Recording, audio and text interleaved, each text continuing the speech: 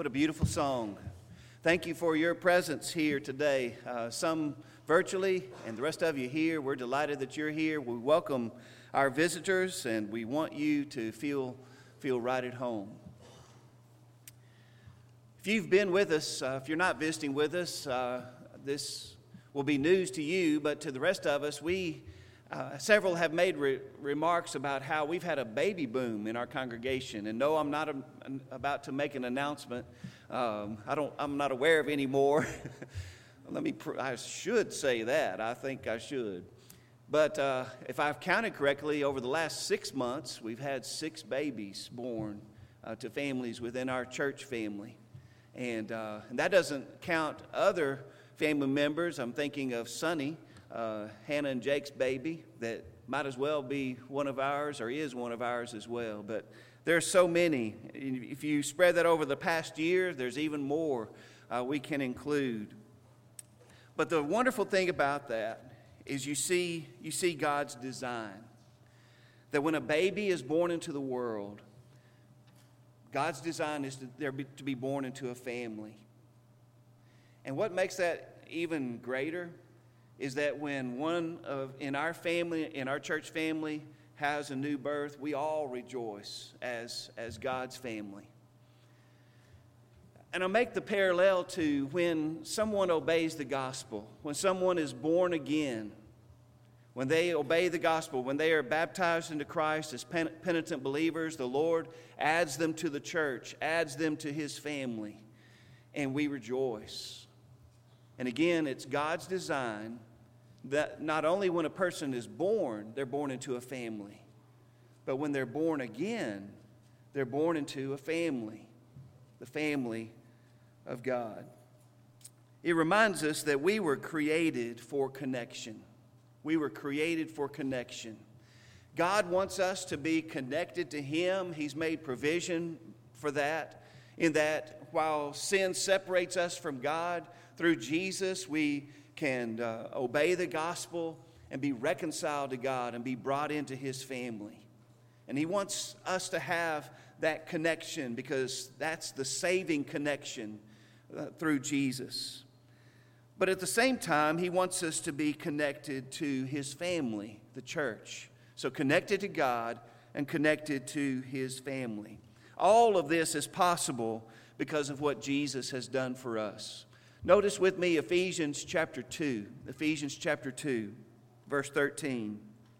Paul is writing to Christians who had been Gentiles and foreigners to the covenant of promise under the old law. So they'd been on the outside looking in for a long time.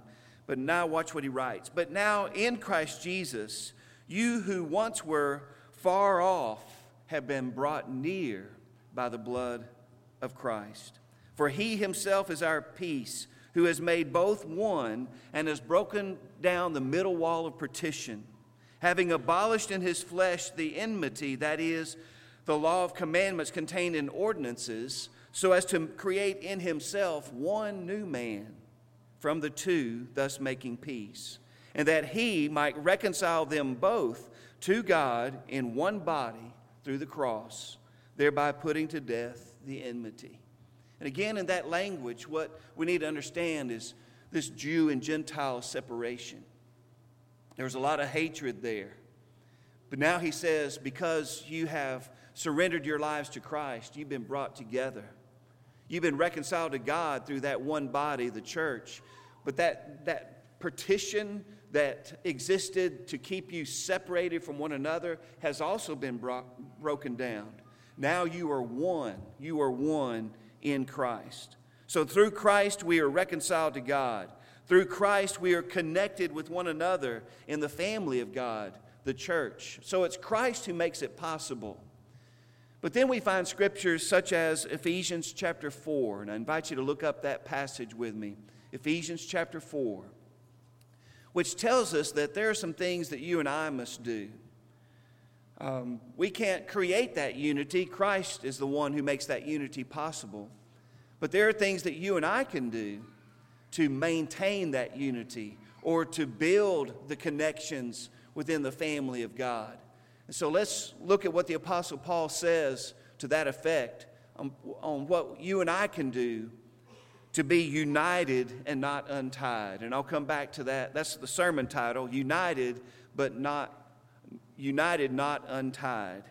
So Ephesians chapter 4, beginning of verse 1, what we find, keys to connecting with others in the family of God or to be united and not untied. Number one, we need to be humble. We need to be humble. Look at verse 1 with me of Ephesians 4. I, therefore, the prisoner of the Lord, beseech you to walk worthy of the calling with which you were called, with all lowliness. This is New King James Version. With all lowliness, or with all humility and gentleness, with long-suffering, bearing with one another in love. He's talking about living a life worthy of the calling with which we've been called. And he says, particularly in connections with our connections within the family of God, to maintain and to build those connections, we need to be humble. We need to be humble. Philippians chapter 2, Paul also talks about this idea of humility in our relationships with one another. He says, do nothing out of selfish ambition or vain conceit. Rather, in humility, value others above yourselves, not looking to your own interests, but each of you to the interests of others. And in that text, Paul is telling us what humility means. It's not thinking only of yourself, but it's thinking of others. In fact, it's valuing others above yourself. John Kessler said it like this: true humility is also focused on others. It does not neglect itself. It continues to look out for its own interests, but it's not willing to do so at the expense of others. It is equally interested in what others have done, desire, or need. So we're not wrapped up in ourselves. We're also focused on others, and others are important to us, and we care about others, and we think of them. I love this statement that I've read. Humility is not thinking less of ourselves. It's really not thinking of ourselves at all. That's the focus. Thinking of others. Look at that title, United, Not Untied. And the difference between those two words is the placement of the I. And folks, what can destroy unity is a misplaced I. When I'm the center of my universe and I'm only concerned about myself, that destroys unity. But you put I or me in the right place, then we can have unity. But it requires humility. Humility. Putting I or ourselves in our proper place. But it's not only humility. Paul says, but with all lowliness or humility and gentleness, be completely humble and gentle, he says. King James Version has the word meekness, and you've heard this, I'm sure, many times. Meekness does not mean weakness. Meekness means strength under control. And when you're dealing with interpersonal relationships, there are going to be times when there are differing opinions. There are going to be times when there's different methods of doing things. You know, I'm not talking about sin and not sin. I'm talking about just different preferences. And sometimes there's personality conflicts within interpersonal relationships, even in the church. And so we need to be gentle with one another, understanding, strength under control. That means we don't react too quickly, too harshly. When another person does something that may annoy us or concern us, we exercise self-control and respond appropriately.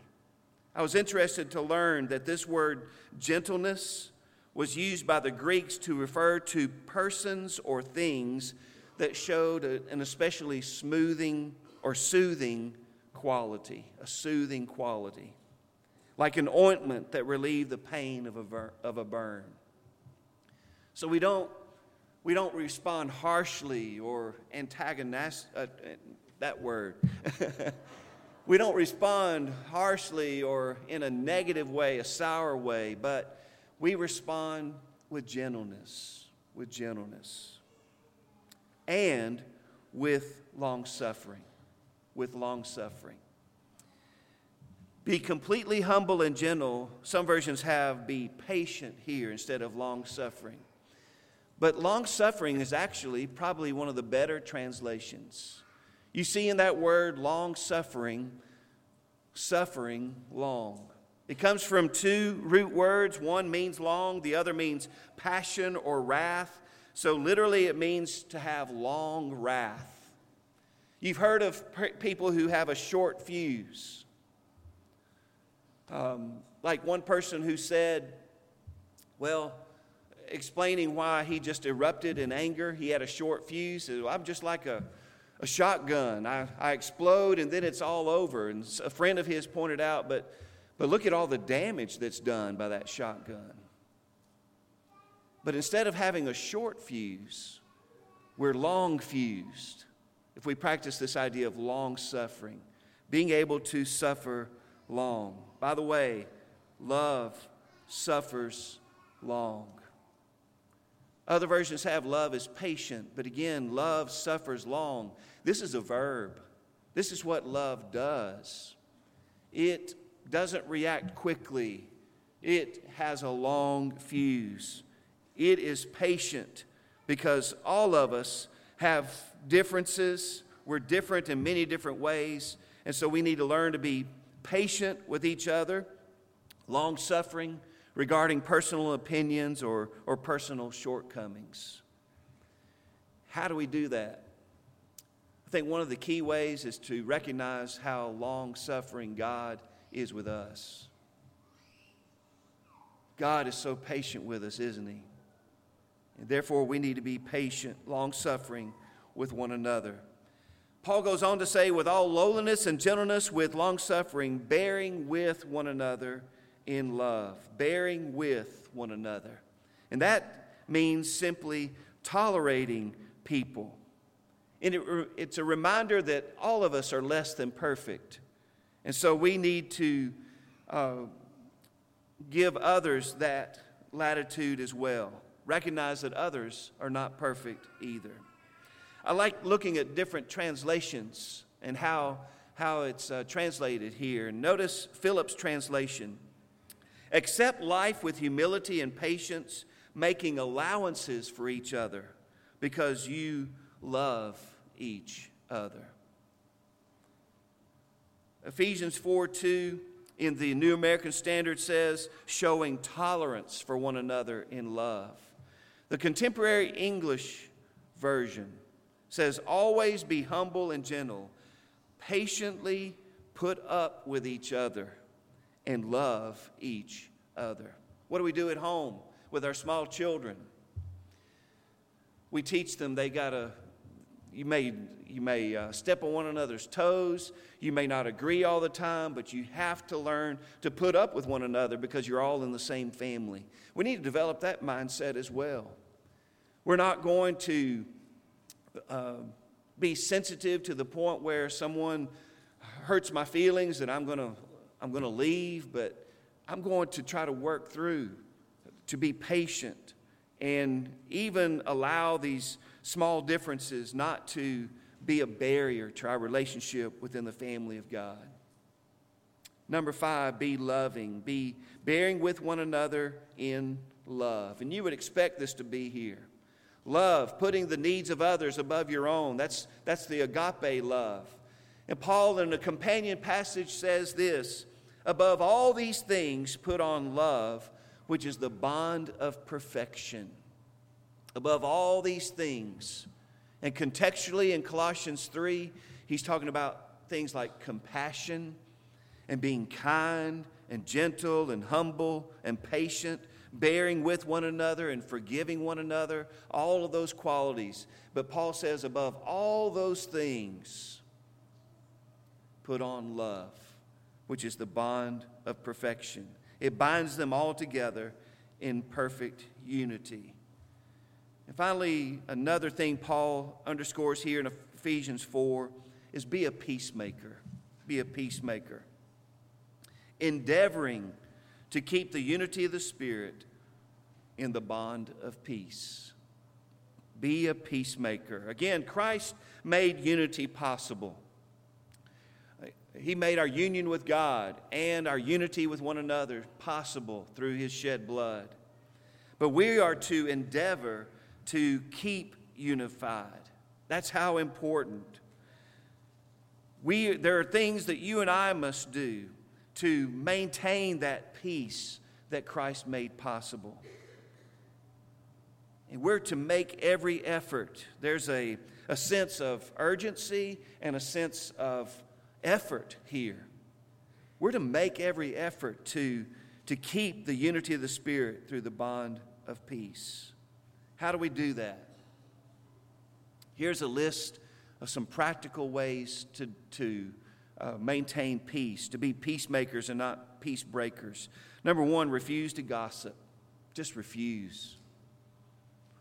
Gossip doesn't have to be false. It can be true, but if it's spoken with the intent to harm, or if it's spoken without any legitimate reason to share it, then it's gossip.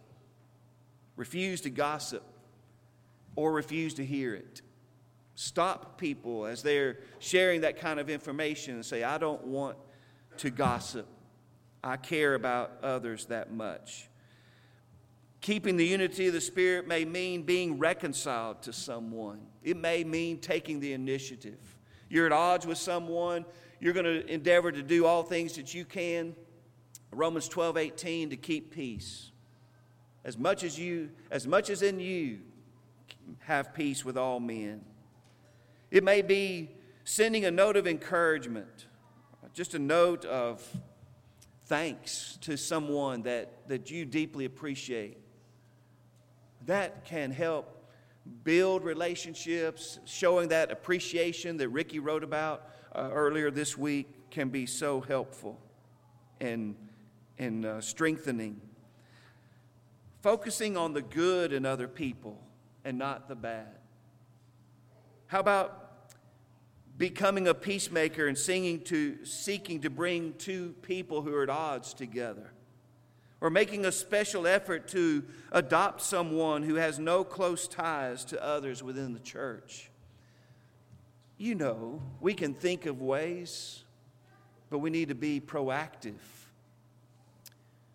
and be peacemakers, because the church is the family of God.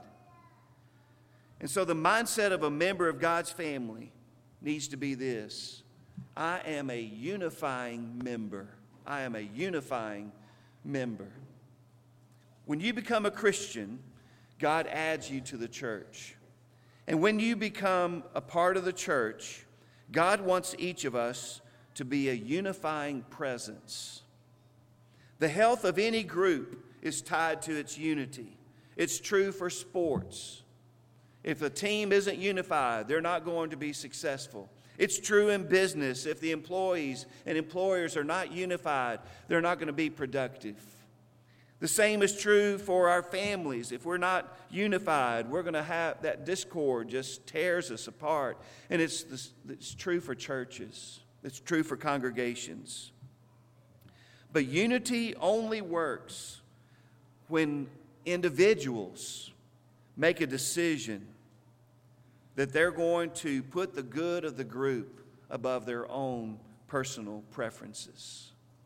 So each of us needs to make that decision. I like this phrase that I've borrowed and used. I don't want to be part of the problem. I want to be part of the solution. I don't want to be someone who sows discord. I want to be someone who promotes unity. I don't want to be someone who separates people. I want to be part of someone who helps people realize just how precious these relationships are within God's family. How many times have you heard, and I bet I've heard it even more than you, I don't know what I would do without my church family. I want everyone in the Creekwood church family to have that kind of mindset. That I love my church family so much, and I feel the support that my family gives me, I don't know what I would do without that support. Here are 3 practical ways to promote unity. Number 1, think we and not they. Think we and not they. Don't say they need to do something or they need to do this better. Think we need to do something. Again, I want to take part in this. I want to take some ownership here. I want to think of the church family here in terms of we and not they. And I want to do everything that I can to make myself recognize that I'm a part of this family. So I'm a part of the solutions to any problems that arise. Number 2, don't expect perfection. Don't expect perfection. The church is a perfect institution, but it's made up of imperfect people. So I need to acknowledge that, starting by looking in the mirror. And I can't expect perfection. Number 3, seek to include others. Our good friend and brother Byron Smith taught me this phrase: invite people into your life. Invite people into your life. Someone you don't know that well within our church family, seek to get to know them. Invite them into your life. Folks, if we all have that kind of mindset, how much closer are we going to become? We want to share our lives. I've got to tell you, I'm preaching a funeral tomorrow. Mary David McCraney. Some of you with Fort Deposit connections probably have met her. She passed, and her funeral is tomorrow. And I'm speaking at her funeral.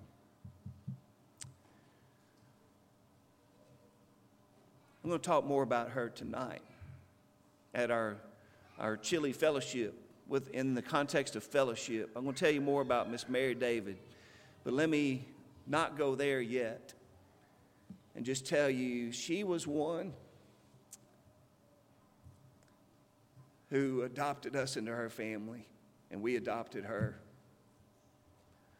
Paul talks about in Romans 16 someone who was like a mother to him. Patrice and I call Miss Mary David another mother, and we have 2 great moms. But she was another mother. When our mothers weren't living in Fort Deposit, she was the one that we would call. And I say that to underscore this point. Those relationships don't happen by accident. Those relationships happen when people open up their hearts and open up their lives and say, "Come in. You're a part of my family." May that kind of mindset permeate our church family. That you are a part of our family. Again, the most important key is Jesus, connected to God and connected to one another through Him. So let me read in closing Ephesians 2:13 through 16 again. But now in Christ Jesus, you who once were far off have been brought near by the blood of Christ.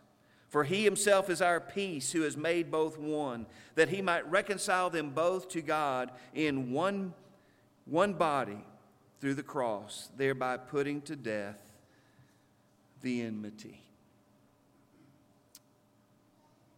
It's the blood of Jesus that makes it possible. Our being reconciled to God and connected to one another, blood related by the blood of Jesus within the family of God. We appropriate that cleansing and uniting blood initially when we obey the gospel. And it may be that there are some who are ready to profess their faith in Christ, that He's the Son of God, and having turned from sin and repentance are ready to be buried with Christ in baptism or born again And folks, when you rise from the waters of baptism, God adds you to His family.